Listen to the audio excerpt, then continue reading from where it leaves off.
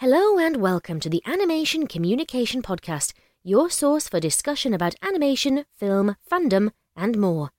So please join your host, I Love Kim Possible a Lot, or KP, and Lauren Kizich, the Abbey Roadie, for today's discussion. If you like what you hear, please remember to support by giving a like, a follow, as well as subscribing to the main I Love Kim Possible a Lot channel on YouTube. Spread the word and keep being a part of a great community.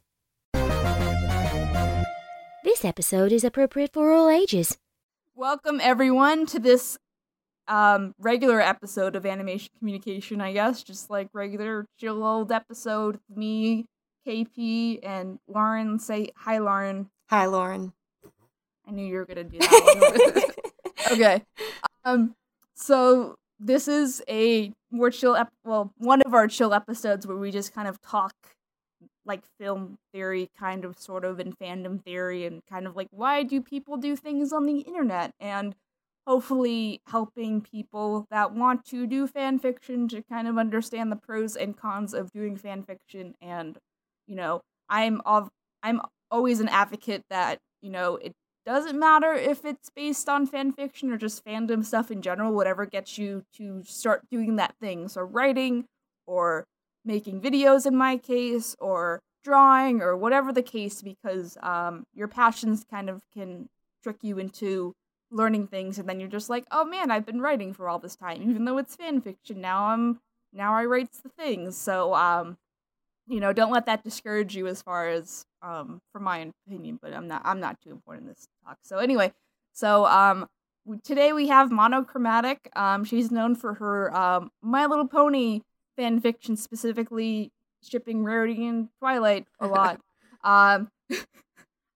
You know, that's she talks about that a lot on Twitter, so whatever. So I also call her Kat, and I'm friends with her in real life, so I'll call her Kat or Mono. It'll probably switch back and forth. So, you know, that's my thing. So it's the same person, just for the record. Okay, so Kat, introduce yourself.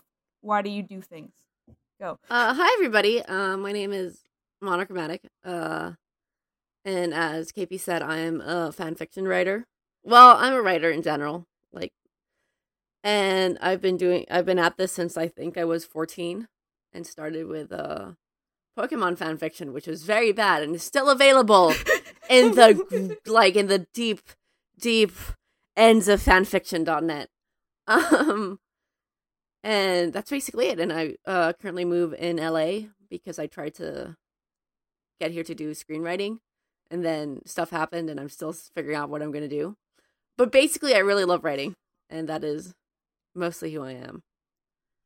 Yeah, that's the LA kind of thing. We move here, and then we're just like, oh shit, now what? So, you know, like Lauren, I always give Lauren crap because she has the advantage of like growing up in California, and me and Kit had to move here from other places. So it's just like, well, I guess I'll just do this one thing until I break into the industry. Hopefully that happens eventually. But, yeah. You know, it's fine because all my friends are here anyway, whatever.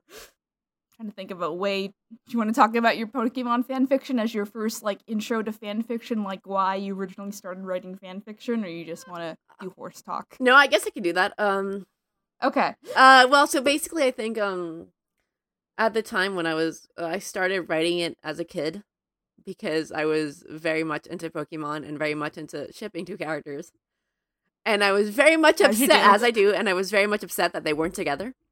So who were the characters? Ash and Misty. Like, this is OG.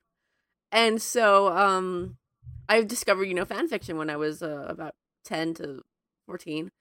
And I was thinking, well, these people are just writing their stories about these characters. I was like, oh, I could do that. So I started writing my fanfiction. I think, at the time, I would write like 500 words and be like, wow, this is even longer than Hemingway, I bet. I wish probably Hemingway wishes he wrote as much as me. It was very bad. Like at the time, it was like, no, it was actually very bad. I was going to be like, no, at the time it was pretty good for my age, but it was pretty bad. It was pretty good considering I was English second language, so it could be worse. And then I kept on writing, And I moved to a lot of different fandoms, Futurama, Ace Attorney. I tried my hand at original fiction, and it's still something that I have and that I, poke at. And then eventually I found horse fandom, which forced me to grow up a lot, because I think there's something really interesting happening with the horse fandom, which we can get into later. But basically, it's just, you just do it and you write it. And I was very lucky to post online before cringe culture was a thing. because and I definitely honest, and I think this is something that has impacted a lot of young artists. Because back then, nobody was making fun of my terrible writing. And I definitely, nowadays, I see how people, people starting out, if they're really, really bad at the beginning, they can be, there's all of those Twitter things that are like, oh, let's make fun of young artists. Let's make fun of bad fan fiction. And I definitely think that can be super harmful for people starting out. Oh, yeah. And I was thinking, man, if that had happened to me when I was starting out, I might have not continued. That might have been actually been oh, I don't know if this is fun anymore.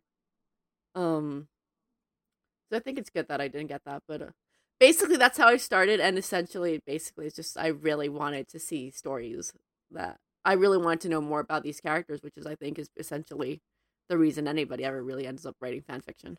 Yeah, you want to kind of explore the characters with your own lens a little bit. How did you start doing horse specifically? Because everyone's, for those who don't horse, there's it's died down a lot now, but there's this big subculture of, adults that like horse in My Little Pony, and the show's over now, and everyone else is just chilling, and, it's fine. But yeah, so Kat, how did you earn your hooves, I guess. There's my analogy. Earn my hooves? Jesus Christ. How did you get the hooves? How do you write with hooves? Oh my god, that was actually something really weird for me. Like just speaking of hooves, when I was first starting My Little Pony fanfiction, you have to change everything. So, I would write, she used her hands, and people would be like, no, you have to put hooves. And I was like, but that sounds so weird. And now the opposite has happened, which I've been writing for horse for so long that I was writing a human thing and wrote hooves, and I was like, oh no, it's affected me. God, actually, wait, can I have a small anecdote, and then you can edit it out? Sure. Yeah. But holy cow. So, for those who don't know, my job is I do edits for scripts. Well, not edit for scripts, but I do copyright checks for scripts and whatever. And so I was writing a report, and this is the worst thing. This is one of the worst things that has ever happened to me in my entire life. And for those who don't see My Little Pony, they have... Actually, this is embarrassing. I don't know why I started telling this, but whatever. I'm doing it now. Anyway. So, in the show, we have puns for, places, right? So you have Manhattan, you have Saddle Arabia. Mm-hmm. And you have to, really stick to this when writing fanfiction, because if not, people, they really get on your... They get on your case about it. So I was doing this show, and I was researching names set in Saudi Arabia. So I sent out my report, and then I get a text from my boss saying, hey, just letting you know, I think there's something wrong with your spell check. It kept changing Saudi Arabia to Saddle Arabia. And let me tell you, I got that text message, and I had this moment of reckoning, come to Jesus moment, where I was like, oh, I want to die. And so, oh my god, that was horrible. Anyway, right, so back to your question. So I got into horse because, strangely enough, I had a friend who hated horse, but that was because she was an OG fan. And she had, a lot of bad experiences with the G4 fandom. As you do. So she was like, I bet the show sucks. And so I, on a principle, hated it because she's my friend and, you support your friends.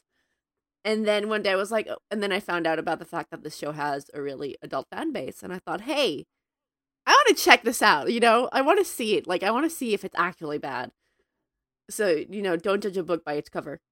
So I watched it, and I watched the pilot, and then I watched season 1, and then I watched season 2, and then I was upset that there wasn't more. And I think something that has always struck me about the show, and obviously is the intended focus, is that it's a very entertaining show, even for adults. It has like a lot of its topics are things that still apply further on in life, which I think it honestly is, as everybody who is in the fandom already knows, is probably the appeal of it. And I think specifically what made me want to write about these characters is that the characters themselves are adults. They're not usually, you know, in media. Not to say that, you know, there's not other media where they're teenagers at, you know. It's not fun to write. But for me especially, now that I was really as a young adult myself, they're characters that are also young adults to an extent. So, you know, it felt like interesting exploring stories about them, exploring their dynamics. And also because the characters are just really well developed and have really interesting dynamics. And then going back to... Sorry. If I'm talking a lot, you should just shut me up. Anyway. I mean, it's a podcast. That's what you do. You're good. I know, but I don't want to, like, talk over you guys. But going back to, like, what I mentioned earlier is that, I think... And especially talking about fanfiction specifically, you can see that a lot of the... Okay, so not all of it. Some fanfiction really is bad, and, you know, that's how it is. But the Brony... the MLP fandom was, I think, subjected to so much critique and hate and judgment at the beginning, and sometimes it was rightfully earned. Like, I'm not going to say, like, it's been a perfect fandom. Like, as any other fandom, we've had our really bad cringe moments and our really bad, like, yikes moments. But from an artistic perspective, a lot of people were like, oh, it's these adults doing stuff about ponies and girls, which made the fandom want people to take it seriously. And by wanting, and this is my theory, by wanting people to take the fandom seriously, all of the projects were then taken incredibly seriously. So, and it's something that I see a lot, for example, in fanfiction, which is like the fanfiction.net, of course, I guess.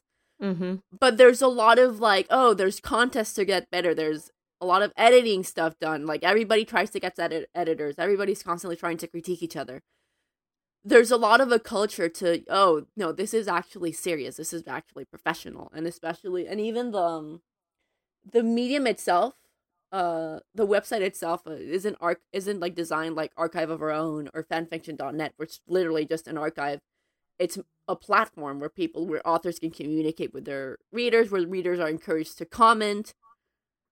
So I think it's a really, really different experience, and it's one that basically forces you to grow because it's just an incredibly active community.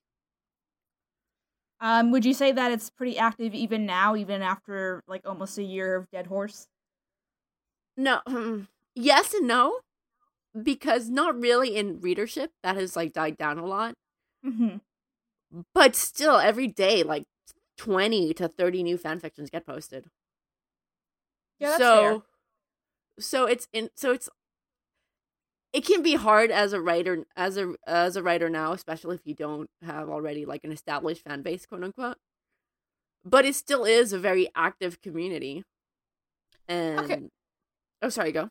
No, I was just gonna say, like, yeah, that does make sense because I'm just gonna go on a small tangent to the fact that, like, when and you probably get this too, Kat, but people will find you at conventions, horse or otherwise, horse-themed conventions or otherwise, and be like, hey, I want to do what you do, how do I do it? And so, like, I outline, like, you need to get an editing program, you get a decent microphone, you need to, like, learn how to edit, because for those who have been watching me since I've been, like, baby KP with like 5,000 subscribers or something like that. I edited my own videos for like the first 6 months. You know, that's kind of how you do, because people need to see that you can do shit yourself first before they're like, oh, maybe I should, help, or, I'm interested in this, because, as a producer, like, you want to, like, people who want to donate their time for you, it's nice when you can get shit done, because there's been so many, like, even just horse projects, but so many fandom projects, because they're not funded, because they're fan projects, like the creators have all these big ambitions for them, and it's gonna be fully animated, like a whole like feature fully animated, but it's a fan project, and then they just don't get done, and then it's like the contributors get frustrated because like I spent all this time on this thing, and the leader just doesn't have the resources, they're just not on it, and like I always try to like quote unquote pride myself, knock on wood, I'm not important, but I pride myself in the fact that I'm like every project that I finish, even the projects that I don't like that old radio play that I don't like to think about right now, I still got it done. So but as far as, you know, accessibility, writing is, you just have to have a keyboard essentially, and you have to kind of learn about tropes and like just general writing stuff, like versus video editing versus drawing. There's a little bit more of a money investment because you have to pay for the programs. If you're using a paid program like the Adobe Suite, you have to pay for the microphone. You know, you have to get a decent enough computer to handle the software. So I think it's a good accessible tool for people that just want to do something creative. And I always tell people, and Kat or Lauren, you can jump in whenever, but I always tell people, like, start small, write, do something that is decently do something that is decently, you know, easy to do, and prove to, I guess, the public, quote unquote, that you can do it, because then I think people will take you more seriously as a creator, whether you're doing fan projects or you're not, is like you can actually, you know, finish it. And then I'm sure me and Kat can go on rants about how, like, I dabble in reading fan fiction every like once in a blue moon, but like getting obsessed with a fan fiction that never gets done, and it makes everyone sad. So I think also a big thing is also like, what's your motivation? Because for writing, I do want to say that, like, at least at the beginning, it's incredibly important not to write for other people. But that's always because that's always been how, especially when I started writing, that was my motivation. It was like, I don't care if anybody reads this. I'm going to do this because I want to do it. And it is interesting, like, eventually you have to decide, okay, am I doing this because it's a hobby, which is absolutely fine, you know, and some people are just like, yeah, I just want this to be my fun thing, and that is absolutely an escape. Sorry, that is absolutely great. I can't even talk. Anyway, that's good. But when's the line when you're like, oh, hey, actually, I want to do this professionally. And actually, I think this is something that I wanted to help me. And that's, I think, where fan fiction starts to be a complicated issue. Yeah. And I'll just kind of jump in and say, same thing with videos and YouTubers. There's even more of a sense because, you know, in this day and age, like, YouTubers are so accessible as far as just like having a big, wide audience, and if you can reach an audience, or you can find an angle and grow your audience that way, there's so many people, and so many, like, kids, not like kids, like 15, 16-year-olds, like, I say kids as an old, like, 25-year-old or whatever, because we're all old farts, but anyway, you know, they'll find, like, people like Kat and I at conventions, they'll be like, I want to do it because I want to be famous. I'm just like, no, you can't, like that's such a just a it's just such a vain motivation. And same thing with my whole feeling of like, don't work for exposure, like, do it, like, find another reason you're doing it, because if you don't reach those goals, you know, if you don't get 1 million views, if you don't, you know, get some sort of commission or compensation as a side goal of doing what you're doing fanfiction wise or whatever wise, then you're gonna get really disappointed in yourself, and it's not really your fault if you don't know what you're doing. Yeah, and especially for fanfiction, I think, because making it, I feel like unless you were in the fandom when it's at its peak, or unless it's a very small fandom, in which case, you know, actually would, like, I've seen firsthand and actually experienced it myself how toxic the idea that, oh, I'm doing this for fame can be, or I'm doing this for popularity. And not to say, you know, sometimes you have to do stuff, like, because you need more followers, and that's, you know, it's fair. But it is, like, a balance you have to strike. Yeah. And I always kind of approach it like like, business, like having a business mind that serves the creativity as a backdrop. So like I'm trying to do a lot of collaborations right now to help with my analytics, to meet other YouTubers that are doing what I'm doing, because I basically have to reintroduce myself to people that are just consuming animation critique and criticism and original projects and that kind of thing, which is fine.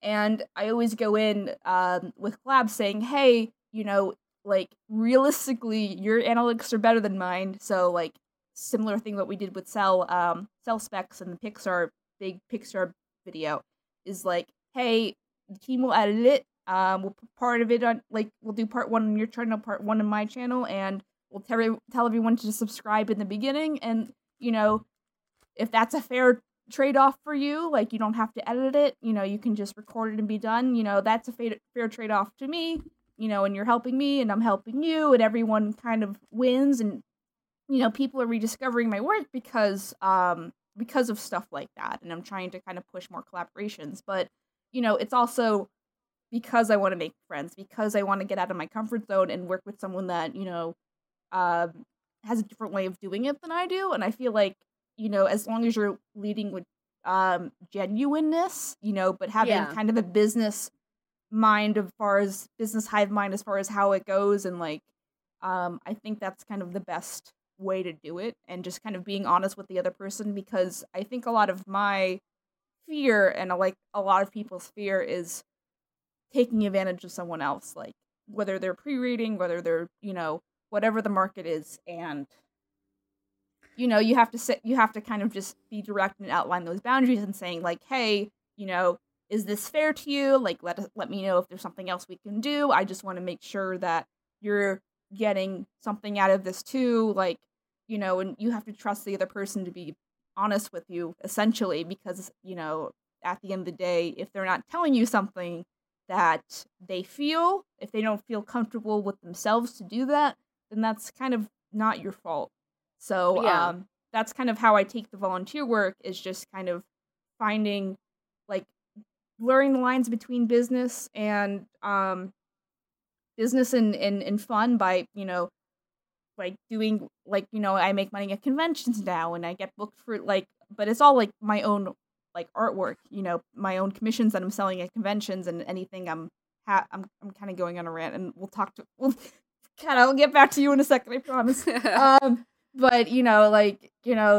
but if there's any posters that I've had at conventions, I'll pay my team members and saying, hey, once this starts making money, I'll just pay you for the artwork because I'm making money on this too. And, like, kind of finding that balance. And I'm, to the disdain of, like, everyone I've ever known being like, why don't you monetize? I'm just like, because I, like, at the end of the day, this is about the creative process, and I'm afraid monetization will overcomplicate that to the point where it's not a good outlet for me. And, it gets complicated. But, I'm kind of slowly, like, finding the middle ground between making it a business and also kind of having, a supportive team environment where people just want to contribute to a larger whole, which I think is really, really good. God bless. Yeah. Okay. Anyone else want to jump into that point before we get back to talking more about fan fiction? Well, yeah, it's like, when I think about the early days of putting in, well, at least to me, early days were like, back in the day, I used to write like Beatles fan fiction and stuff. Yeah, as if that was a surprise to anybody. But it was like, did you ship some of the Beatles with each other? No, I didn't write that. I just wrote like what if situations. Oh, I just got your username. Oh my god. Okay. Yeah. Sorry, that's right. She can be taught. But yeah, it was just like writing stories about different adventures and them meeting different people, different characters and stuff like that. It was really more or less that. But with yeah, it was kind of like to Kat's point of this is no longer like this is more cringe culture days rather than it was in the early days. Like when I was writing that stuff, it was like 2008, I think 2008, 2009 when I was writing that kind of stuff. And I can look back on it and be like, oh, that was bad. but at least I did it, and I did have like, because that community was, we were small but supportive, and that we were just like delving into like writing what ifs about historical people. But it was but yeah, but in the end, we all did it because we wanted to. It wasn't because we were looking for any gain out of it. We really just had stories we wanted to tell. And so, yeah, it is all a matter of finding that balance between making it a business and making it, when you get down to that point, making it a business versus protecting the creative process. And it's just, yeah, I love seeing where a lot of fandoms go with their stuff, because I appreciate seeing the creative stuff that comes out of there. And yeah, I know this sounds like a little bit rambly here, but no, it's not. I mean, you have a point. I think honestly, like seeing the passion that some fans have is just so like, it's like, by being passionate, you make other people passionate. Mm-hmm. Yeah, and you make other people feel comfortable about being passionate too. Exactly, is a thing. Especially when they go into like, when they share ideas that you're like, shoot, I never would have thought of it like that. And then it's like, you know, even if it's an idea where you're like, I don't really run with this, but I can't help but be attracted to the passion behind it. Like, I can tell that thought and care was put into this, you know? So it was like, yeah. So it's that kind of stuff where, you know, that's why there were so many, there was at one point, and it's kind of like a dormant fandom right now, but it was when the Beatles and Pokemon at one point had had a fused fandom. And it was it was like, it kind of was one of those things that exploded as like a little mini fandom, and it grew really like white hot, and then it just like, and then it like kind of like fizzled out. But it was like the Beatlemon. If you look up, there's plenty of artwork out there. And the thing is, there were a lot of fan fictions there too. And there were so many people from both fandoms that weren't sure what to make of the whole thing to begin with. But then they're like, you know what? There's some really cool adventures going on here. They're introducing some really interesting characters. I want to see where it goes. And basically, people before anybody knew it, people were making OCs to go into those little storylines, and so people were like, hey, can you put my OC in the story? I'll make you like illustrations for the stories if you write. And so it was literally starting all these collaborative processes of like illustrators and authors and all of these people working really together cool. to make like full stories. And it's a shame because some of them were like I think one went to like 50 chapters or something like that, some crazy amount that and they were like, you know, if each chapter was broken out, it would almost be like having 3 chapters in one chapter, that like how long they would go. And I think some of the authors like pulled off of DeviantArt, so you can't find them anymore. But yeah, I just like, I love the collaborative process of all these things and sharing these different kinds of ideas, because that's creative. Some of the ideas are good and some of the ideas aren't so good, but you can't help but love the passion behind it. Yeah, there was I remember one time I was having a conversation with a friend who, just quickly going back to fanfiction, unfortunately, because it is a social media, it can create a pretty toxic culture of like, oh, I'm not as popular as so-and-so, or I'm not, et cetera, et cetera. But I was talking with a friend who was like really feeling, you know, oh, it's just, I'm having a hard time writing, and like, and I don't know, what was my point? Wait, I know my point. I don't know how to word it. Sorry, I'm a good writer. Anyway, so basically, and so I remember telling them that like one of the things that I keep in mind was like, your goal as a writer, at least for me, is I want to write like that one person who has only 10 readers and it's at chapter 200 of their 500,000 long whatever AU, and every chapter for their 10 readers, they're like, hey guys, here's the new chapter, I'm so excited. Like, that's the person you should strive to be. Like, that person who's like, you have to be excited about your work, because by being excited about it, other people will. So. It's like going back to that point of like, don't do it for the popularity, do it because you want to do it. Don't feel like you're going into it to get fame out of it, popularity. upvotes, whatever you're using to like post your work. Or kudos or anything like that. It's like if you get it, if you build it with passion, it's almost like if you build it, they will come kind of thing. Yeah. Where as long as you do it and you love that you do it, then the people will be gravitating towards your passion for it. So and the right people will come for that.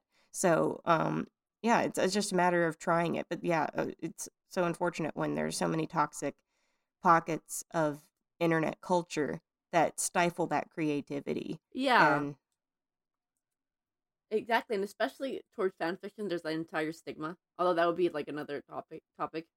But yeah, it's unfortunate, especially when it can be such a great teacher. Mm-hmm. As KP was saying, like with editing and stuff.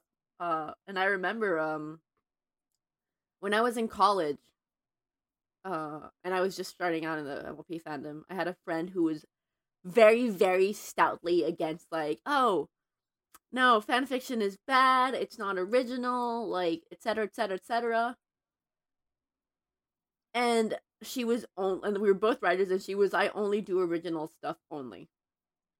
And I was like, okay. I hate people like that. And, well, the thing is, like, nowadays, like, I kept posting my fanfiction, and she posted her stuff online.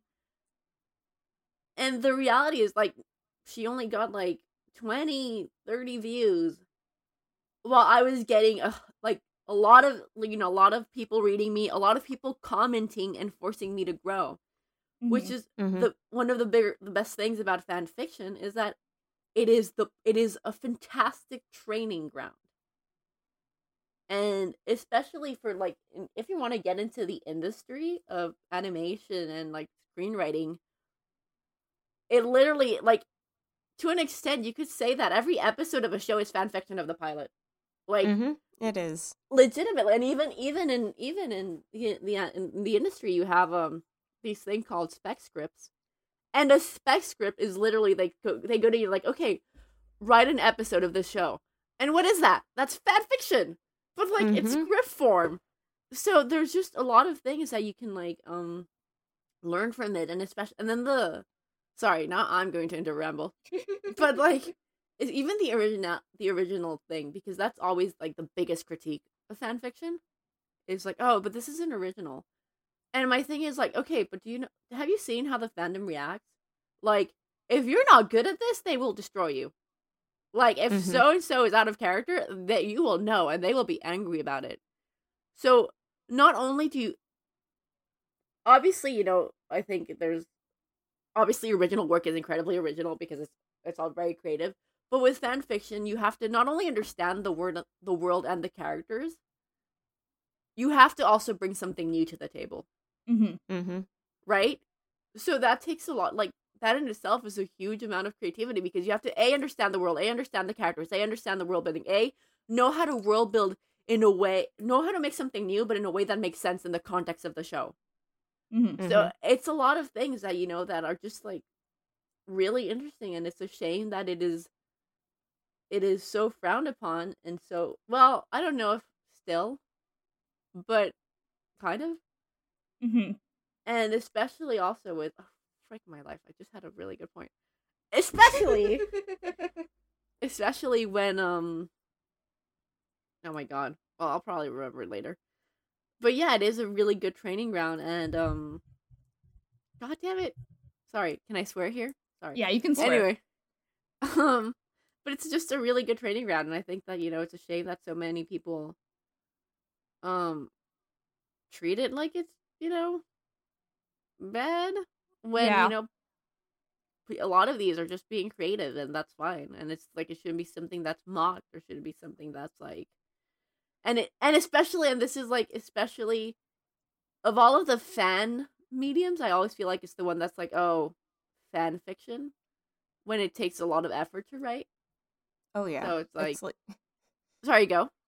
Yeah, no, I was going to say, it's like multiple chapters of something isn't exactly easy to write, especially consistently, and if you have a story and you're going to keep going with it, rather than like one-offs are one thing, is you get the story done, done quicker. It's almost episodic. But if you have like a ongoing story that you keep working on, yeah, that's not easy by any means.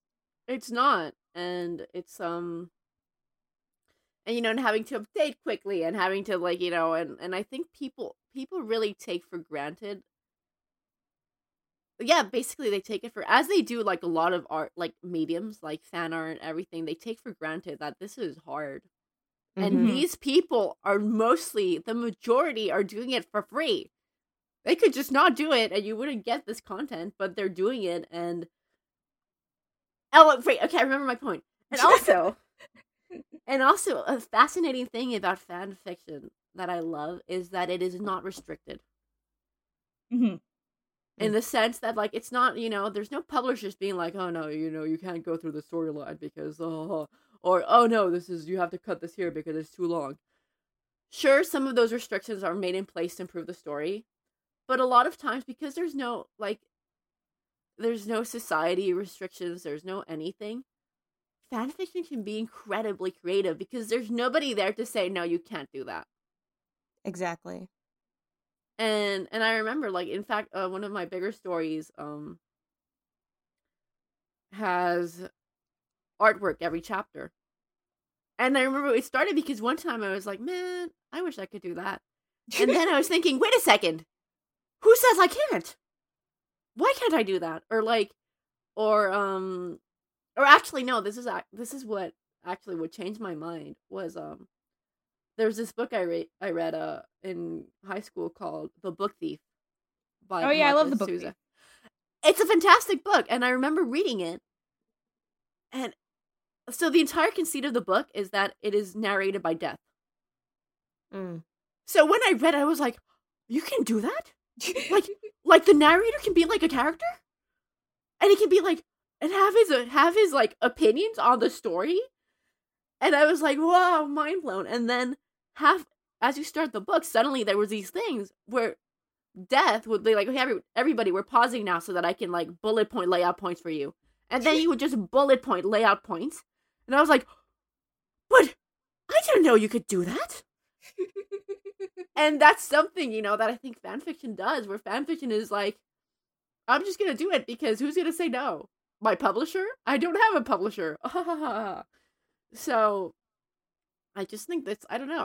I think it's like, it's great. And it's, you have all of these people commenting and helping each other. It's like, I think it's a really great community. And as I said, for writers, it's a really good training ground. Yeah, I think the key from what I'm hearing is that people just have to understand that if they're new, they're not going to know everything and they have to be open to the criticism. Just, understand what is constructive criticism and what is just someone being an asshole. And, yeah, that's very true. Yeah, so like, if someone's trying to help you and critique you and say, hey, I really like this character or how you wrote this character, but, it went on too long, or there's some things you can cut out that didn't really add anything to the plot, those kind of things. Then, versus someone just saying, fuck you, how dare you write this character this way? And, then you just ignore those people because those people are just looking essentially for self-validation, like understanding a character from a certain lens and just yelling at people, which, I mean, to be fair, sometimes I do, but yelling at people saying this is the way they have to be written because I say so. So, it's, I think, and that's kind of a struggle for young creators in general, or people who want to start out doing something creative on the internet, is they don't understand that, not everyone's gonna like your shit, and, but finding the people that care that you are doing what you're doing and want to help you improve, I think reaching out to those people and kind of having a dialogue with them, picking their brain a little bit about what, my dog is outside and he's making noise, so I'm trying to record when he's quiet. But anyway, finding those people and kind of picking their brain as far as how to improve. But you have to, has to be a mindset where you just say, hey, I'm new, I'm not perfect. These people are giving me points about improving my craft, and you don't have to listen to everyone's creative criticism because everyone has different opinions.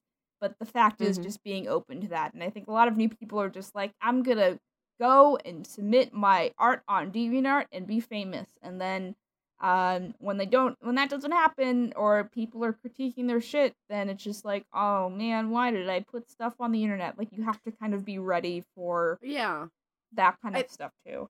It also, I feel like, depends like a lot of on your motivation, because there are probably people out there who are like, I don't care if this is bad, this is how I want it, and that's fine, that's completely fine. But I think especially if you're somebody like really speaking directly to people who, I want to be better at this, it's always like the idea that, as KP said, finding people who are actually genuinely wanting to help. And honestly, even sometimes people who are rude, sometimes they do have valuable things to say. Like there's some critique, because some critique can be harsh as hell. And especially I remember, like, at the beginning, I will admit it, I was very bad at taking critique. It was like, I was like, how dare you? And it would, like, hit me really hard. But ultimately, you have to, like, try to find people and have the idea that the reason they're telling you this is because they love the story so much they want it to be better. And that does bring a point, a quote I really love from, I think it was Neil Gaiman. I'm 90% sure it was from him. But, and it's something I remember a lot because I have an editor who I love dearly, but we clash a lot. And I think the quote was essentially something like, if somebody tells you there's something wrong, they're usually right. If they tell you how to fix it, they're usually wrong. So that's the idea, like, and at least how I approach a lot of criticism is, like, because sometimes I'll have, like, my editor will point out, hey, I don't get this part, or I don't understand, or I feel this and this and this. And part of me wants to be like, you're wrong. It's perfect. But the thing is, like, it's very likely that if this person thought that was wrong, it's very likely that there will be other people who have the same issue. So, and I really enjoy as a creative, even though at the moment I'm frustrated, but then I'm like, hey, that was fun. Like, figuring out how to solve their issue, but while keeping it to my creative vision, I think is very important. And I think that's a common trap that people can fall into when they get editors and actually, like, the opposite of taking advice. Like, there's a side of, like, I'm not taking critique. And then there's a side of, like, everything you tell me, I'm just going to do it. Instead of, like, actually sitting down and thinking, like, okay, let me see what you're doing, see what you're saying, and how do I adapt it to my style. Because you don't want to be that person that's, like, even though I do it, but I genuinely think that my editors are really good. It's not because I'm being like, I'm just going to say yes to everything because I suck. It's because, like, no, they're good. But you don't want to be somebody who you lose your style because you're trying to be something else, be someone else, because you fully, you believe that the editor is an editor, so clearly he must be right. I'm totally not projecting here. But, so I think, it's important to always preserve your artistic style and always, craft it in the sense that, like, oh, I want this to be better because I want the stories that I'm telling to be better. If that makes sense. Yeah. I think it makes sense. Okay. I think let's move on to some of your works that I've read one whole fan fiction that Kat has written. To make me feel better, Kat, you don't watch my videos, right? I do. You do? But not all of them. But I've watched a few. So it's okay. We're fair. Okay. Yeah. Okay. So fair. Okay, cool. I still feel kind of bad though, but Kat is my pre-reader now for my own script, so she kind of has to watch my videos versus, like, I'm just like, oh, Kat does things on stuff, and I get it, I guess. So like, part of my when I was first kind of discovering her work, a part of me was just like, I don't get it. Like, why Rarity in Twilight versus of all the characters you can ship? And, like, our mutual friend Nick had to explain that, like, it was a kind of a classist kind of parallel where Rarity is really obsessed with upper class and Twilight is just kind of this bookish nerd who, like, is in the upper class and eventually becomes a princess, and there's this kind of correlation there, and I'm like, oh, that kind of makes sense. I kind of get it. So why don't you articulate why you like Rarity and Twilight? Why you think they're good dynamic shipping people courses? And like I know Rarity's like the Discord to your KP. So why don't you elaborate about that? Like why those two, and what kind of challenges do they present writing them romantically or otherwise? Well, so for me, a lot of Abby, I'm assuming you're also a pony fan. So Yes. Okay.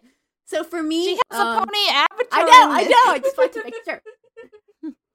But for me, like, so I'm gonna talk way more than just shipping, because for me, the fascination, well, the interest with these characters isn't about the shipping, but it's about their relationship as characters. Okay, that's fair. And I'm informed a lot by where I grew up. And for those who don't know, I am actually Mexican. Well, I'm Mexican American, but I grew up in Mexico until 3 years ago. Actually. Yeah. Wow. She's like almost 3 years ago. Geez.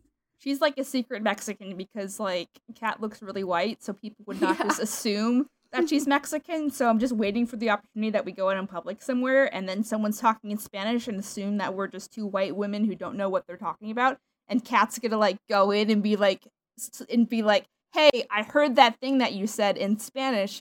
Guess what? I speak Spanish too. Fuck you. But like saying in Spanish, and I'm just like, yay, I contributed to that. So I'm kind of waiting for that moment. But, anyway, continue. Well, basically, so in Mexico, at least where I grew up, this is my personal experience. It doesn't apply to everybody in Mexico.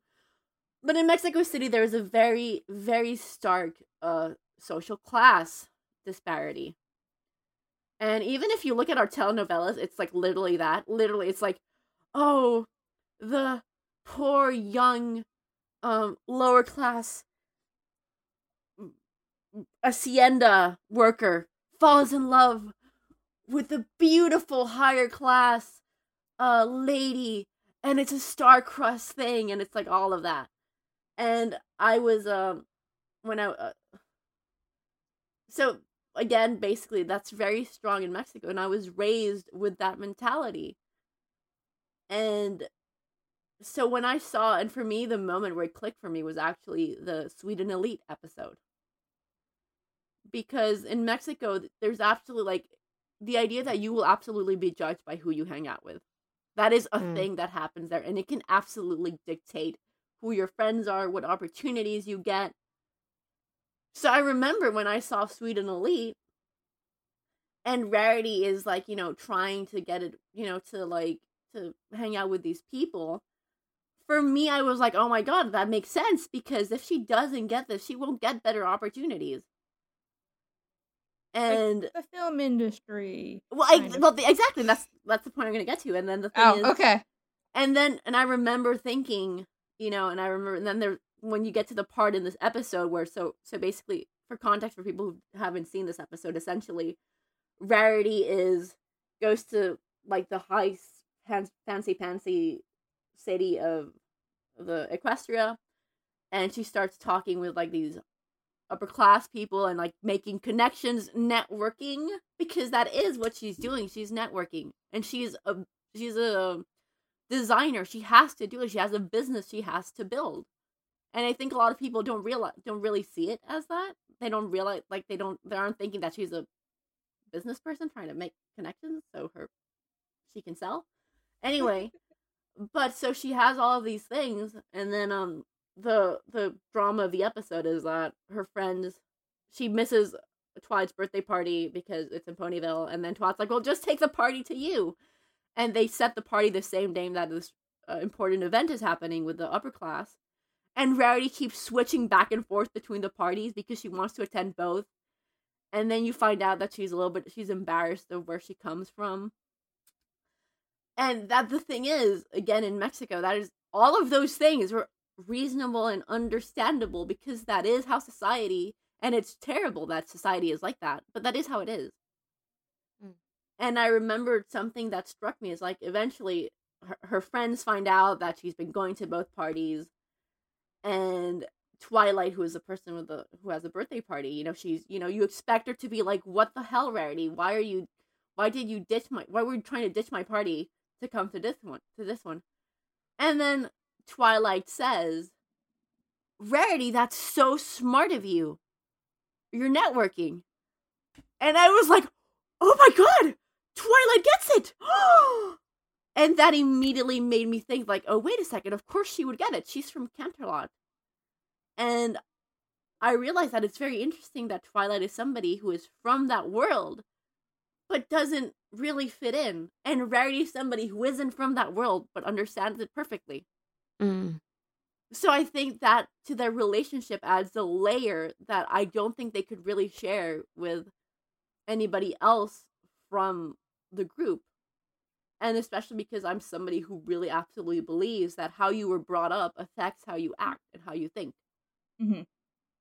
And Rarity understands perfectly how high society works, how all of that works. And especially then later Twilight becomes a princess. And like, I'm still pissed off we didn't get a Princess Diaries episode with Rarity and Twilight, but it's fine. We had 9 seasons, damn it. And yeah. No, you know what's the worst part is apparently, like, when everything was leaked and some plot synopses were leaked, they had an idea for it and they just never did it, so I was even more mad. Yeah, but oh, sorry, go. I said, you know, I might, like, there might be another guest that, potentially is a show writer, so, I think it'd be interesting to have the both of you, because he's, you can probably guess who it is by my tweets, but I'll just keep it on the DL because, you know, I haven't approached this person yet. But he's talked about before how, you know, like in earlier seasons, all the writers were assigned scripts, and like, you know, the showrunner, which would be either Megan McCarthy or Emma Larson, depending on the season, and or Nicole DeBlock. I always like mispronounce her name. But depending who the head writer for the season is, would like do the important like season opener and closer episodes and stuff like that. But he would talk about how, you know, at first, like, the writers got to choose what episodes they were assigned based on, like, you know, the premises.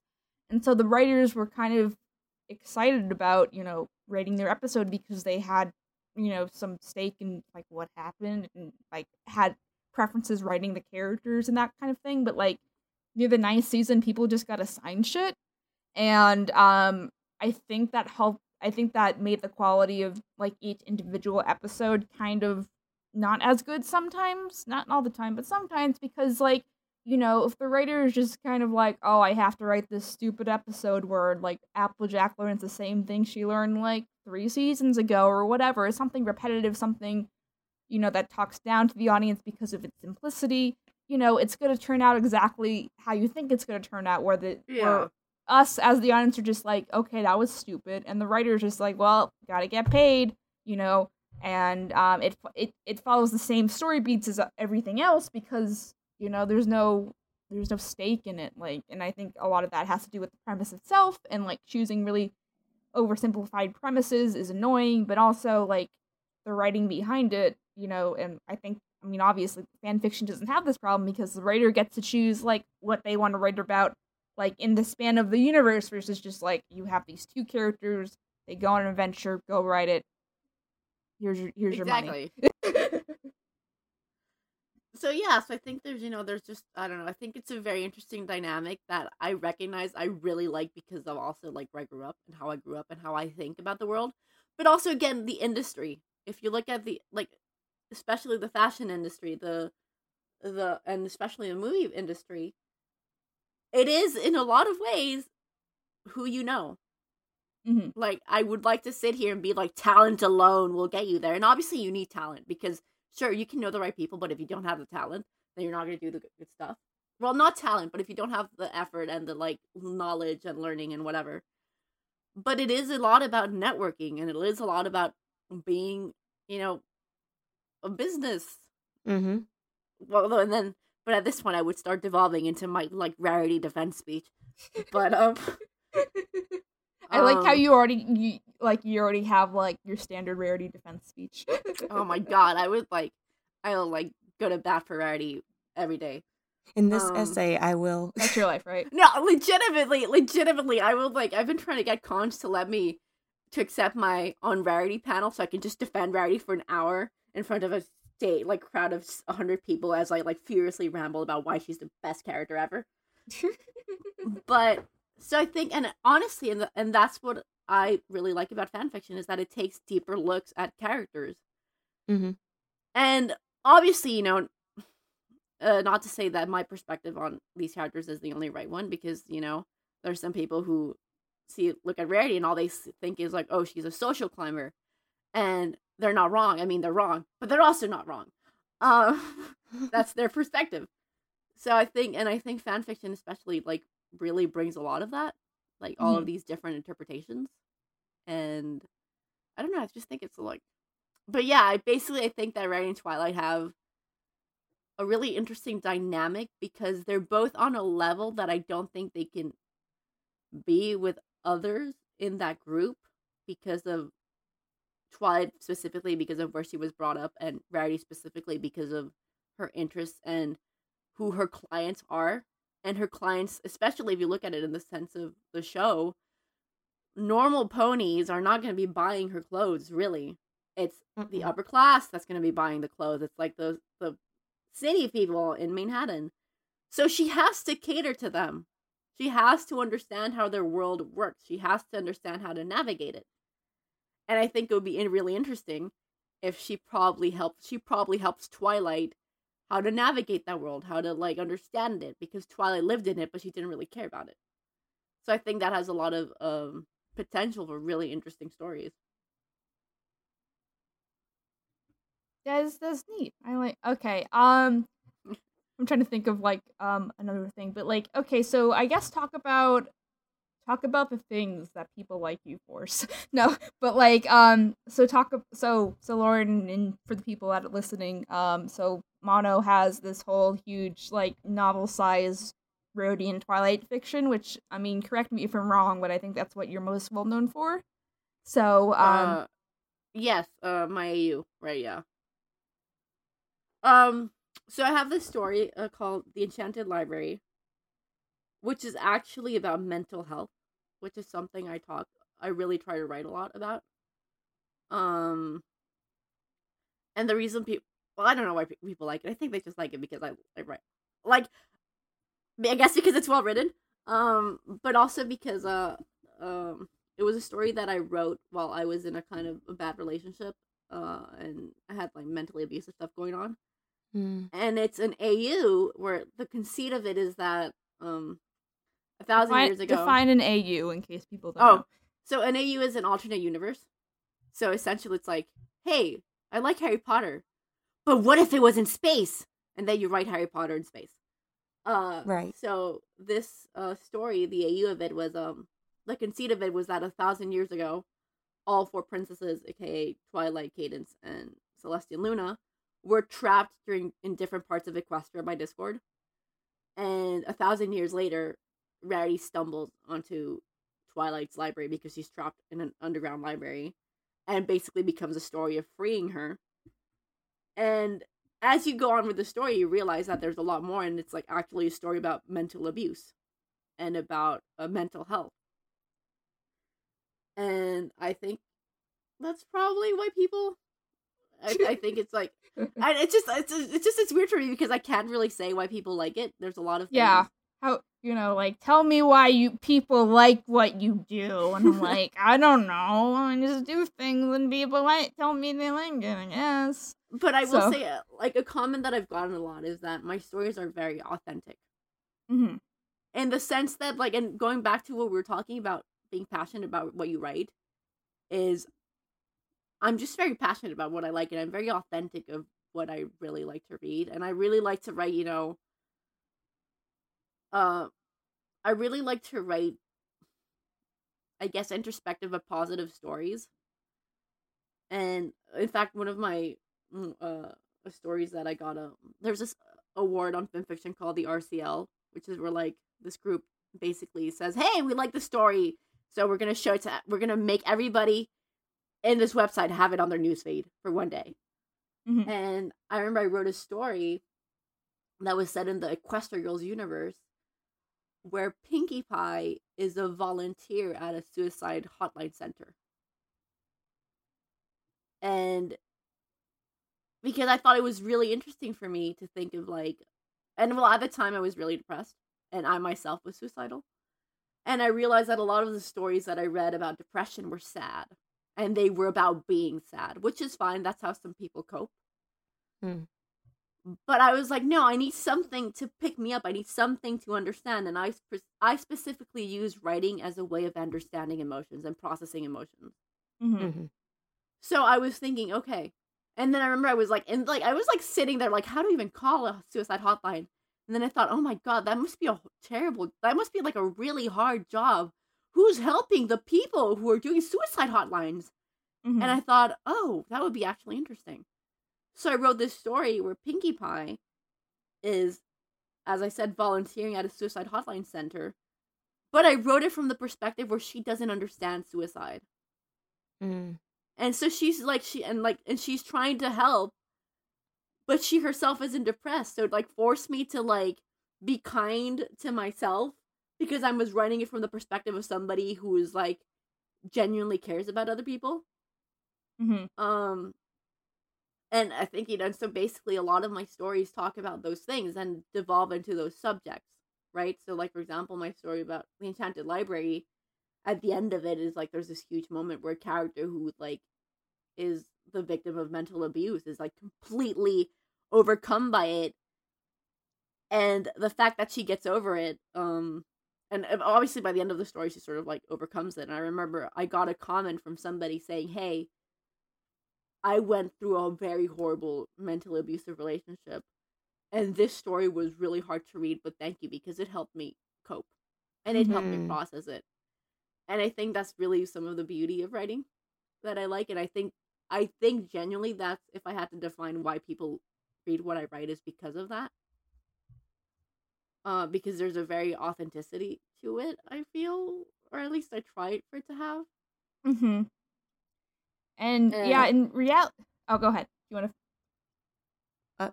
I was gonna say, when it comes from a real place, you can tell. When it comes from something that is true to you and true to your emotions and to what you've experienced, if it's like coming from that raw, real emotion, yeah, it comes across, and people can tell. So that's you can absolutely tell. Yeah. Sorry, I did interrupt you. Go ahead. No, I was just gonna say, like, I think that's one of the main, like, points of, like, good wholesome conventions and, like, having good experiences, because, like, I mean, I try to be an advocate for mental health because of my own mental health, my own mental issues, and not as a way to draw attention to myself, but as a way to show vulnerability, to let people know it's okay to be vulnerable, and that, you're not going to have a good day all the time. And, like, even if you are quote unquote successful on the internet, that doesn't absolve some of the real issues you go through throughout life. I think in general. So a lot of times I will use Twitter as a coping mechanism, and if you want to, and sometimes it's annoying to people, which is fair, but sometimes people find comfort in the fact that they're not, mental health problems can happen to anyone anywhere. Famous actors, like I can't think of right now, have mental health problems. In general, it's a thing that, I think as our society changes, and, those kind of resources are more available publicly, which is already starting to happen, same thing with LGBT kind of stuff, as that is considered more of a norm, and not so much as an outcast themed kind of topic, I guess, if that's how you want to word it. It won't be such a big deal anymore, but we're not at that point yet. So, like, I think, like, to me and Kat's point, normalizing it, I think, is really important. And for someone who, particularly, like, a lot of their shit has come from the fandom in general, and I think that's kind of, it's just been hard for me, because that this is my creative space, and when like you have to go through like horrible shit because of something that you do, versus like a physical situation, they're very different in their own different ways, but it's just harder to kind of find yourself, and like you have to redefine yourself via, you know, your like who you are as a person versus like separate yourself from your persona online, I guess. Yeah. And yeah, and I think a lot of, you know, why I love going to conventions, besides, you know, making money is nice. I don't make too much money, but like, you know, I usually do like okay. But part of the big reason I like to go to conventions is because you get to physically see those people that are impacted by your work, and then you're just like, oh, it's just not a comment in the void. You know, there's someone coming to you and saying, hey, I know that thing that you made helped me with X, or like I used to watch, like, you know, I watch your videos, I love them, thanks for being, you know, thanks for doing what you do. And then it's just like, wow, there's more than just me having my own creative space on the internet. It's helping people through specific things, and I think that's really, really good. And part of I'll say a thing real quick before I jump back to Cap. Part of you know, I like a couple like months ago, I did a video with Lily Orchard, who is just as a divisive figure by nature, just how she handles certain topics. But I tried to make a point to you know, not really dive into that, but more like Lily has mental health issues, I have mental health issues, and I thought, you know, doing a collab about mental health with you know, with her as a transgender person would be interesting and helpful. And like, you know, and that's why I did it, not so much just like because she's divisive and stuff, but like, you know, I admire Lily. It's not, I think it's very case by case, but I admire someone who's willing to kind of be vocal about specific issues, and that, you know, the whole Harvey Weinstein stuff, the whole reason why all that stuff was brought to light is because one person decided to publicly talk about it, and then more people did it, and more people did it.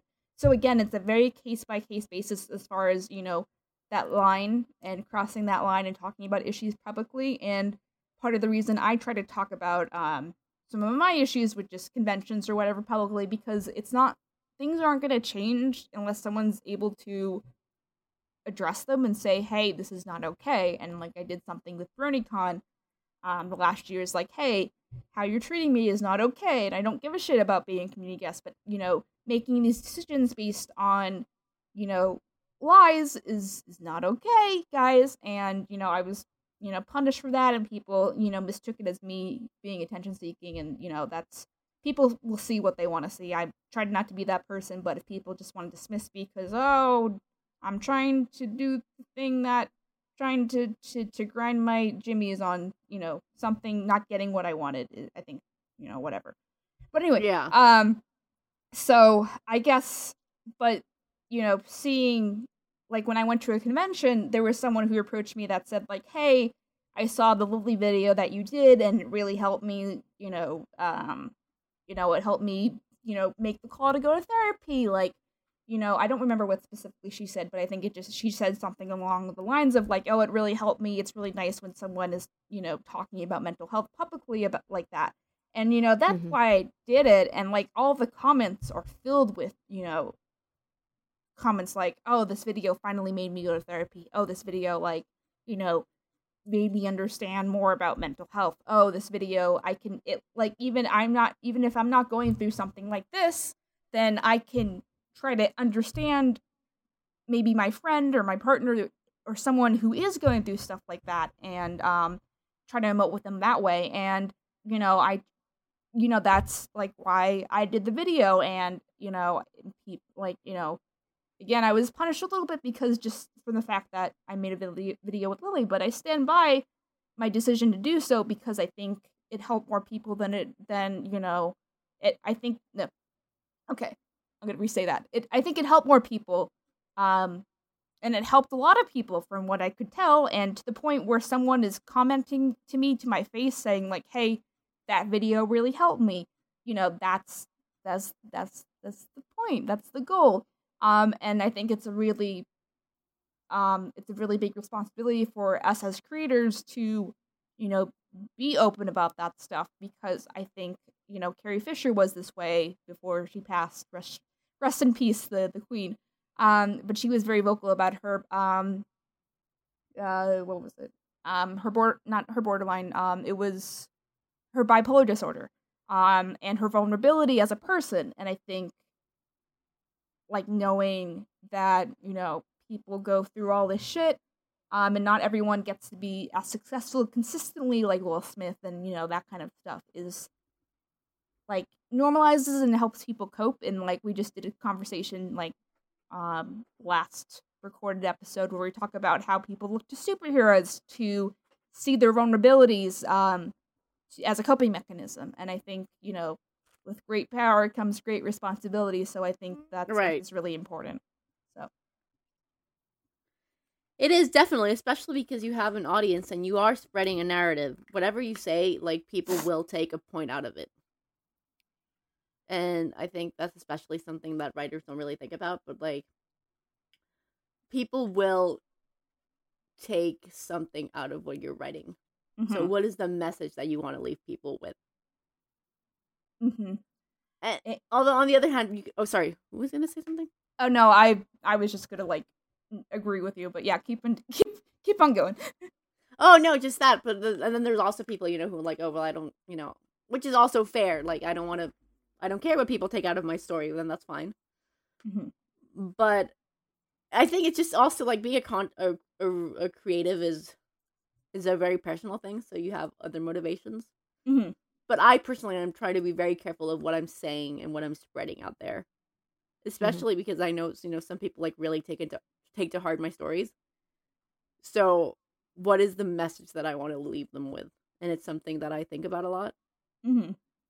And then, just to go back to, like, writing about, from what Lauren was saying about your own perspectives, I think it's always really important, and this is where I feel some people struggle, is how to adapt it. And especially when you're writing fanfiction, you can't, like, oh, this terrible thing happened to me, let me have this exact same thing happen to this character. Like, you have to figure out how to adapt it in a way that makes sense for the character, but is also still speaking about the problem.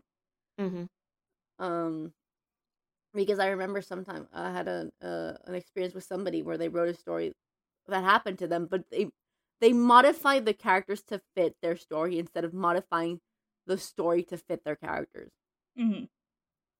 So that's, I think, something that for writing, if you're ever going to write stories like that, you have to really think about and consider.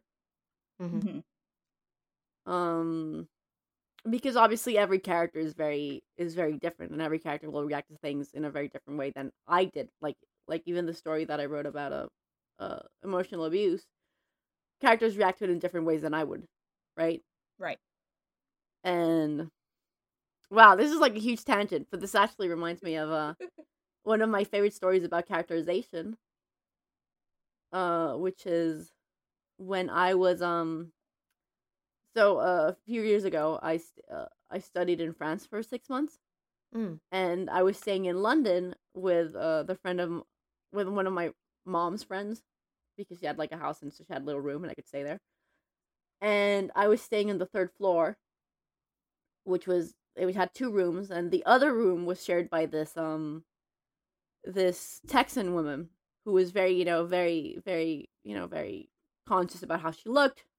Very, like, fashionista, whatever. And I remember that when you went up the stairs to this apartment, to where our rooms were, there was a small little piano, and I play the piano. So every time I went up there, I would always look at the piano and play a song, right? And then I remember one time, we were all having dinner downstairs. So it was the Texan woman, me, my mom's friend, and then her husband. And then the husband said to me and to the Texan woman, "Hey, what do you think about the fish?" And the both of us were like, "The what?" And he's like, "The fish. Haven't you seen the fish? There's a huge fish, like, hanging in front of the, like, where you guys sleep, or where the rooms are." And I was like, "No, I only noticed the piano." And then the lady was like, "Oh, there's a piano? I only noticed the mirror." And I was like, "There's a mirror?" And so we all realized, you know, we went up there, and in fact, there was this mirror that I had never noticed because I don't really, like, don't put too much stock into my appearance. There's this piano that she had never noticed, and there was this massive fish hanging there that neither of us had ever noticed because we don't care about fishes. Fuck the fishes, it's fine. Well, okay, you know, we care about fishes, but not about that particular fish. But that's basically a very interesting perspective, like, very interesting lesson on characters and how every scene has to be informed by what that character thinks, how they act, what they care about. So, for example, you know, a story like the Hotline story I wrote with Pinkie Pie would be a very different story if I wrote it with Rarity, or if I wrote it with Rainbow Dash, or if I wrote it with everybody. So that's something that you always have to be conscious as a writer. And especially when you write about your own influences, your own experiences, you can't expect a character to act like how you did. Or you can find a scenario that leads to the same sort of results, but it has to be catered to that character. It can't be catered to you. And I don't know, but yeah, but that fish story is always really funny for me because, like, I swear to God, I like lived there for like a week and I never saw it until he said that to me. But I don't know why. Sorry, why did I get here? Anyway, yeah, characters, it's fun. Characters seeing their own world in different ways. That's I think how we got here. Yes. Yeah, it's pretty much also just it's commentary on people will hold different things. Or like different people will hold different things from. It's almost like art interpreting it. You're gonna get something different from different people. Some people's their attention will be drawn to one thing, another will be drawn to another thing, and they'll be like, "I like that. I like this." You know, it's like I didn't even notice that one. You know, and when they all start talking to each other, that's literally the audience. Exactly. It's really fun to take, especially when you're lucky enough to be able to communicate with your readers. It's funny to see, like, what they take away from that and what they notice and what they don't. Like, in fact, I had this, like, it's really interesting. So I was showing one of my chapters of a story to a reader, to one of my friends, and it's still not finished. And I showed him the scene, and he was like, "Oh, wow, I really thought this would happen." And I was like, "Oh, that's so much better than what I currently have." And I had to, like, completely rewrite it. And then there was another time where I posted a chapter, and I was setting up something, and then somebody was like, "Oh my God, I bet it's going to be this." And I was like, "Oh, that's actually better than what I had planned." So I had to, like, message them and be like, "Hey, I'm going to take your idea. I hope that's okay. So thank you." But that's also why I think communicating with, like, talking with a lot of other creatives, writers, and not just writers, but just even people who don't write is really important. Because as Lauren was saying earlier, and even KP, collaboration brings more ideas. It brings different perspectives that can make the story better and give it a lot more life. But yeah, that was my take. Yeah, and I mean, that's kind of why I'm excited about the future of the main content in general, because, like, I was going to approach Kat to be my pre-writer before she came to me and she's just like, "Hey, I want to do something that's, like, contributing to things outside, like, my little cat zone." And I'm like, "Oh, well, I was going to ask you to be a pre-writer because everyone talks about how amazing your writing is, and I need someone to critique me because my writing is not the best sometimes." And, you know, it's also just trying to push the content to the next level, and the majority of the scripts I write myself, and people will leave me edits, but they're mostly edits as far as grammar, which doesn't really matter if I spell a word wrong, if I say it correctly and it's edited correctly, like, you know, that stuff doesn't really matter as much, but I want someone to, you know, challenge, like, my points and make them stronger, because I think that will help more people relate to the videos and have, I mean, like, collaboration is the main source of how the channel is kind of hopefully getting back on track. Please subscribe to the main channel.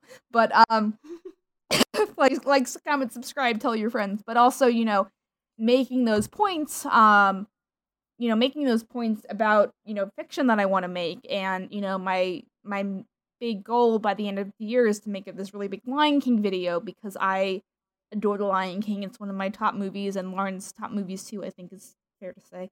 Yep. So Lauren has Lion King OCs.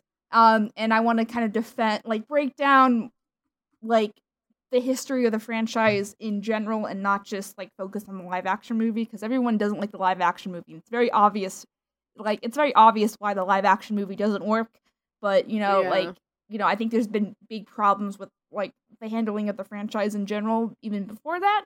And part of, like, reaching that scope of people and, like, advocating for things like artistic merit, advocating for, like, less popular films, like, I really want to see a day and age where Treasure Planet is, like, somewhat respected a little bit more than it is as a Disney property, and because of the branding Disney is doing lately, and because of the nostalgic kids, the nostalgic millennials that are growing up and saying, hey, I want this Darkwing Duck comic, hey, I want to see these characters from the Disney Afternoon back in the forefront somehow, and that influenced a lot of how the new DuckTales was made. That influenced, we were talking about the Disney Arena app that just came before the podcast started, where they have characters like Demona from Gargoyles, and they have characters from Chip 'n Dale Rescue Rangers, and they have characters from the Black Cauldron of all things. So I think,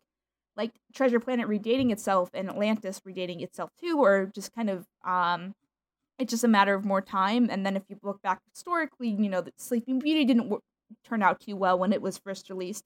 Pinocchio didn't turn out too well when it was released because of the World War II economy. Fantasia did horribly when it first came out, but people don't remember that because they just remember, like, Sorcerer Mickey just being a plethora of the parks, and how, Disney is kind of reimagining different things. And I think that's kind of the joy of Disney being creative and having all these assets to use, like, their characters for.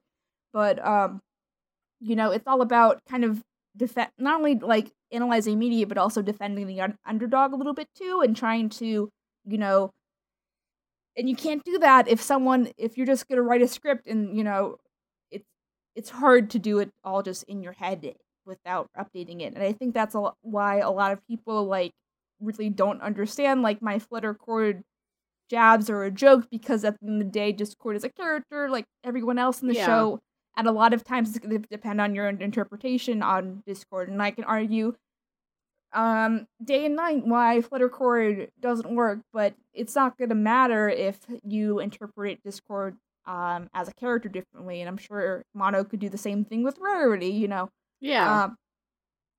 So I think it just kind of, a lot of this just depend, like collaboration is great, essentially, is the plethora of this. And I'm seeing, like, I've seen it all the time, but not a lot of people know about it. Like, the team, like, we have meetings on Fridays and everyone's just critiquing each other's work, and that's just making the product better. And sometimes people are just like, man, KP is just, like, using all these people and she's just not paying them. And I'm just like, no, shut up. They're getting something out of it, and you don't know better than the people that are making these choices, and they're not your choices to make. But I guess I'll shut up too. So I guess we'll end with Kat. Like, what is your defense for writing fan fiction versus regular fiction, and what do you think? Touching what we already talked about, but what do you think are some good advice, tips for people that want to start writing fan fiction and they don't know where to start, or they don't know how to start, or maybe they're young and they're just kind of afraid of that kind of feedback that's inevitable? Like, what is your advice / opinion on those two things? Well, so I think the debate between fan fiction and original fiction is a complicated one. Mm-hmm. Because I don't think one is better than the other. There's in fact, a lot of stuff going on right now is fan fiction. Like, all of these remakes are fan fiction. Yeah. Like, essentially, it is fan fiction. I think, obviously, when you do original stuff, you have the benefit that it's original. So you can, like, if you're like, it's yours completely, you say the rules, you say what you want, and it's something that you can. Honestly, the thing is, I kind of want to say fan fiction isn't unoriginal. It's not. It's sure you're using concepts that have existed, that already exist, but to say it's not original is a disservice. I would say more like the difference between using characters that exist and characters that don't exist. So, like, if you use characters that exist, you have to be really creative in how what you bring to the table, how you use them. Original, you have to figure out everything yourself. You have to, make the characters really strong yourself. Mm-hmm. So I think both help you practice different things. Mm-hmm. And for example, I know that I'm trying to break out into fan fiction. Sorry, no, not break out. I'm trying to break into original fiction. And which I feel eventually ends up being like a natural progression. People start with fan fiction and then they go towards original fiction. Mm-hmm. But then again, you go to the industry, you go to like the film industry, and you're back to fan fiction in a lot of cases. So I think they're just both different. They complement each other. Like, you can learn things from one that you can't learn in the other. You can, if you just do original stuff, maybe you won't really understand, like, how to understand it. Like, if you only do original stuff and you don't have a really strong sense of, oh, how do I make this character always be like this? Mm-hmm. That's like, that wasn't really eloquently phrased, but you get me. You really won't get that. Although on original fiction, in fan fiction, an issue is that maybe you become too reliant on everybody knowing what's going on. So you lack buildup in that respect. Mm-hmm. Which is why actually alternate universes are really good. Because alternate universes force you to treat it as if it was original fiction. But it's not. But the way you write it, it forces you to think of it as if it is. Mm-hmm. Because, for example, if we do Harry Potter in space, then I have to reintroduce Harry Potter. So it's forcing me to it's forcing me to practice reintroducing a character and like building him up. And then I guess for just people starting out, honestly, like as we've said multiple times during the podcast, is just do it because you love it. Do it because it's the passion that you want. I want to say, don't listen too much to critique at first. Like, listen to critique, but don't be discouraged. Don't be discouraged by it. Yeah.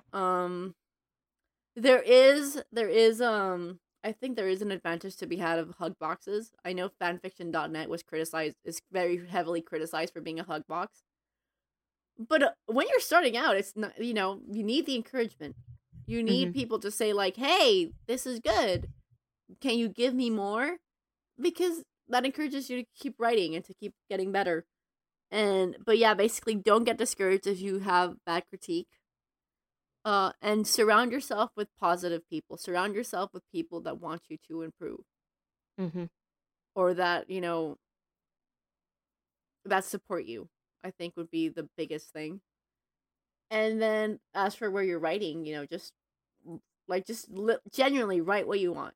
Because there will always be an audience for what you want. I remember when I started writing for Harry and Twilight, there was nobody. It was like a few fics getting posted. It was like 10 people who really liked them. And I was like, well, I guess I'll just write for these 10 people. And now there's a frick ton more because, as I think it was Lauren who said it, passion will bring more passion. And you willed it into existence. Yeah, but Lauren had you have a really good quote. What was it? If you build it, they will come. It was exactly.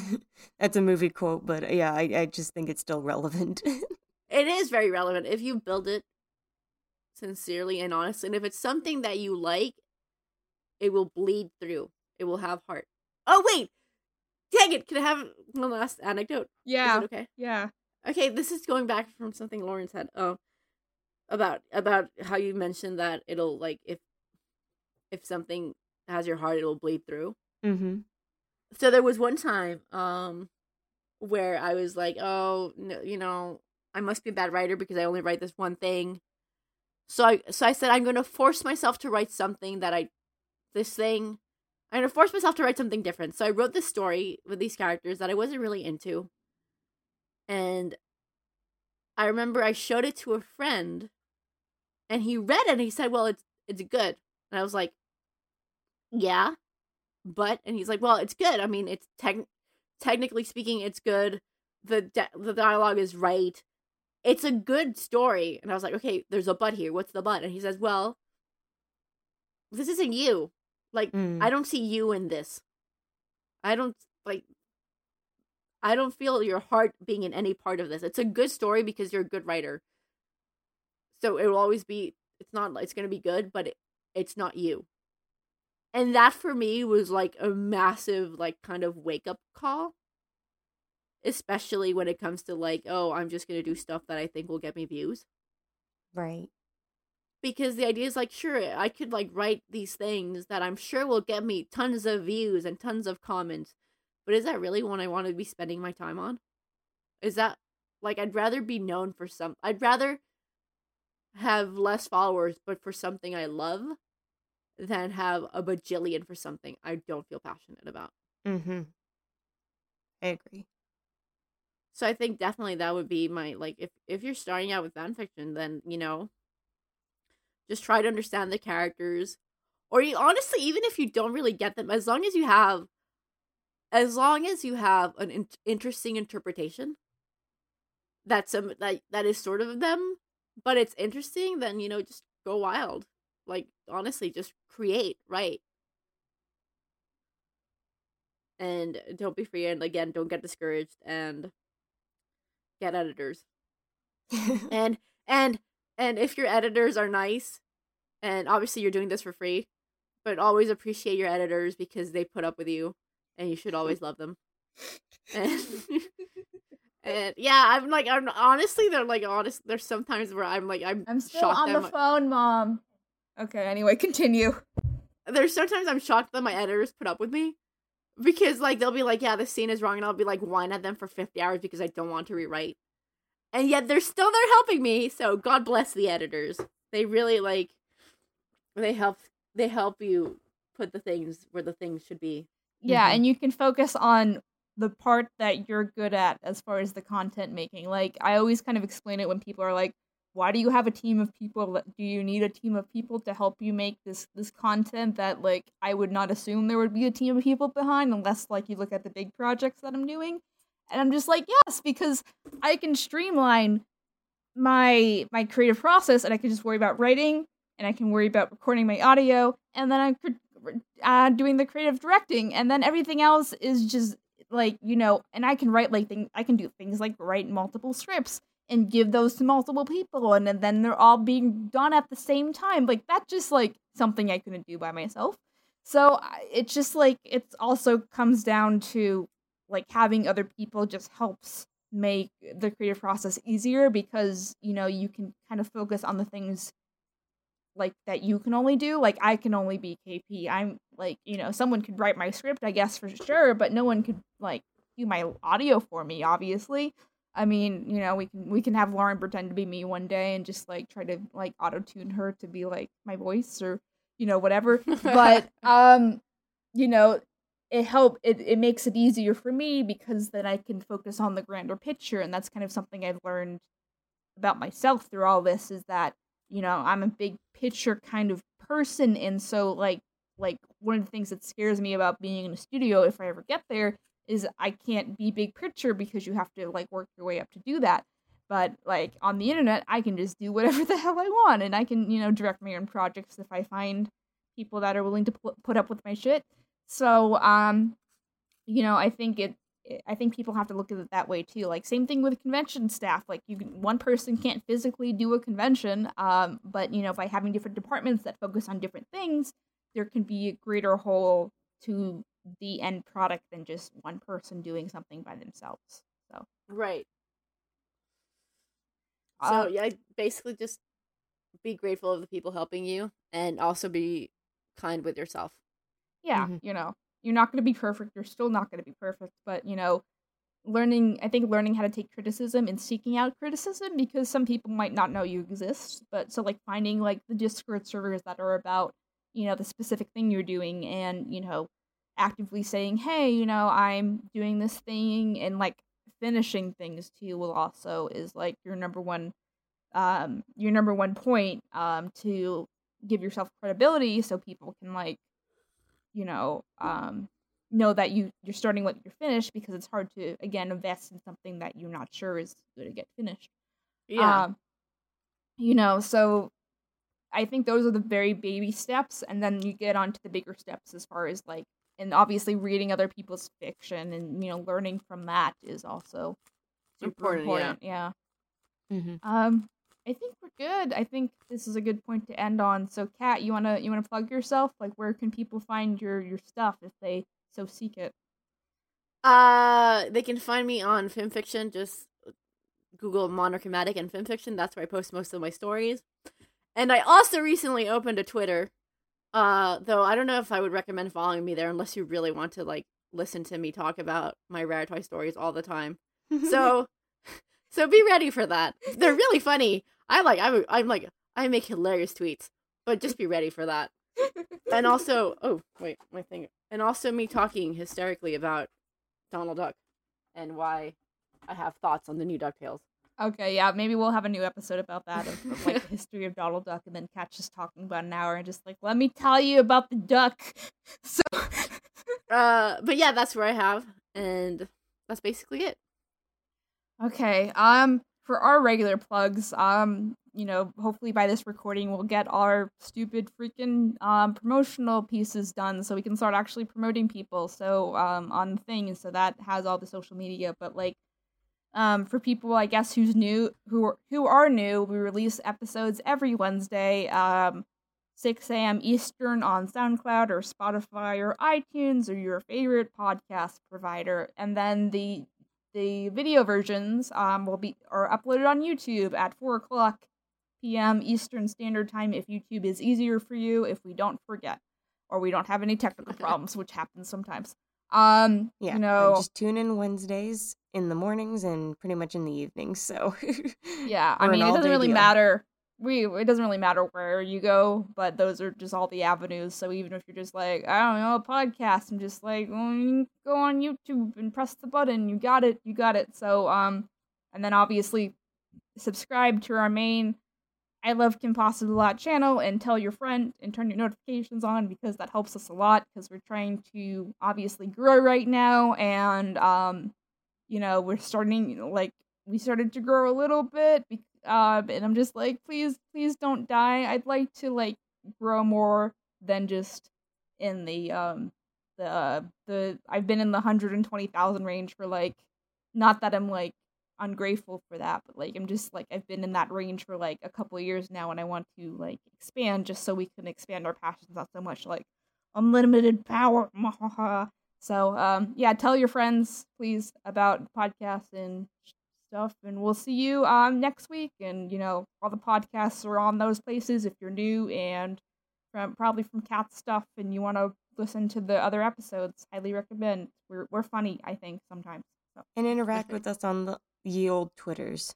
Ye old Twitter. Me and a team member, and Lauren, I don't think Lauren's tweeted a while, but me and a team member run the Twitter, and I think I do funny tweets, so and no one knows their mind for the most part, unless it's art that I did and I posted it, but we'll respond to you on Twitter. Fan art is cool if you feel like it, but obviously up to your discretion. And well, thank you guys for having me. I really appreciate it. Thank you for joining us, Kat. Yeah, this was good. I think we had some good creative discussion. So, anyway, bye everyone. I guess we'll see you next week. Please come back. We don't bite. Bye. Bye, everybody. Thank you so much for listening to Animation Communication on YouTube, Spotify, or your favorite podcast provider. We are really hoping this show makes a difference in how people view animation and media, as well as giving and providing advice for people all over the world who like or want to join the animation or media industry. If you liked what you heard, please remember to subscribe and rate those 5 stars, as well as tell your friends. Don't forget to subscribe to our main YouTube channel, I Love Kim Possible a Lot, and turn those notifications on. My name is Scribbler, and you have been listening to Animation Communication.